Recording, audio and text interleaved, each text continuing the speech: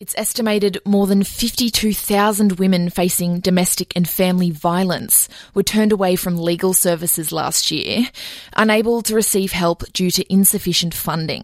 Women's Legal Services Australia have published its 2024 federal budget submission, asking the government for a minimum of $10 million additional dollars per year in order to meet the service's demand and continue to support vulnerable women. The Wire's Joelle Jesser-Darson spoke to Board Chair of Women's Legal Services Australia, Eleanor Rosenman, about the work they do and the need for increased funding.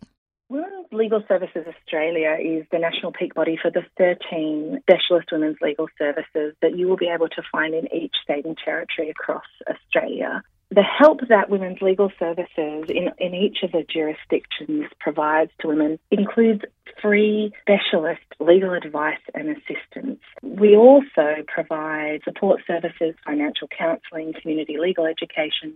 How serious can the effects be for the more than 52,000 women who had to be turned away last year due to lack of funding, especially the financially disadvantaged and marginalised women at risk of violence? In all our services, what we see is that one of the most effective messages that violent partners have to keep women in relationships is messages around, if we separate, you won't get anything and you'll never see the kids again. The outcome of missing out on legal advice is in many cases really significant and very, very dangerous. So obviously for many women who can't get access to any alternative information, they'll actually make the decision that the safest thing for them to do is to stay in the relationship. In other situations, something that should be of concern to all people that are worried about the safety of women and children, they often will also make agreements around the care of children that are manifestly unsafe for them and their kids. So the outcomes obviously are deeply, deeply undesirable, unsafe, unfair situations. How else does underfunding affect the women's legal services as a whole? The pointiest end of underfunding is really there in that data around the 52,000 women that are turned away from women's legal services across Australia every year. And that is a conservative number. That is the number of women who approach services and that we are not resourced to assist. It doesn't count the number of women who are not even able to get in contact, are not able to reach services in their local area. One of the other things I'm really concerned about is that essentially the underfunding of this service is creating itself a really significant gender pay gap. So the majority of people who are employed by Women's Legal Services are obviously women. The funding arrangements for these services mean that those services are not able to pay people commensurate to the level of the skill and experience that they bring to the job. You're seeking an additional $10 million a year as the minimum. What would be ideal?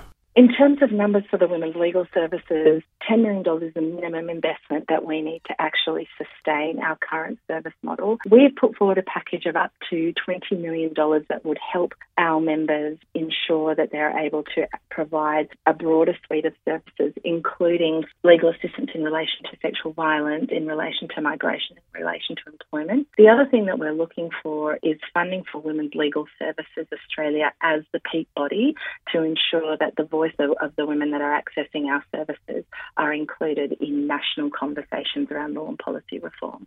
How do you think the federal government's new Law Reform Commission inquiry into responses to sexual violence and the new consent policy framework will affect Australian women? Obviously, we're in the very early stages of that inquiry, and overall we think it'll be positive to have a national approach to consent. In terms of the inquiry into these justice responses, we've really welcomed these really big focus on systemic change, but it is absolutely integral that these kinds of inquiries are also backed by funding for frontline services. You noted that despite funding commitments in previous budget cycles, there has not been a significant uplift in specialist legal services available to Australian women. Why do you think this is?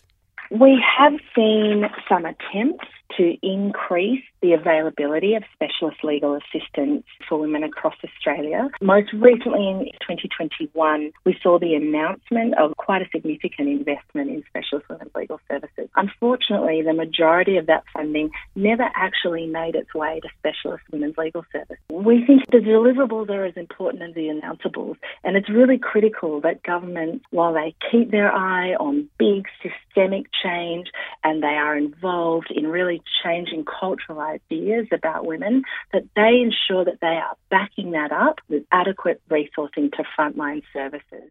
That was Eleanor Rosenman from Women's Legal Service Australia, speaking with The Wire's Joelle Jasardison.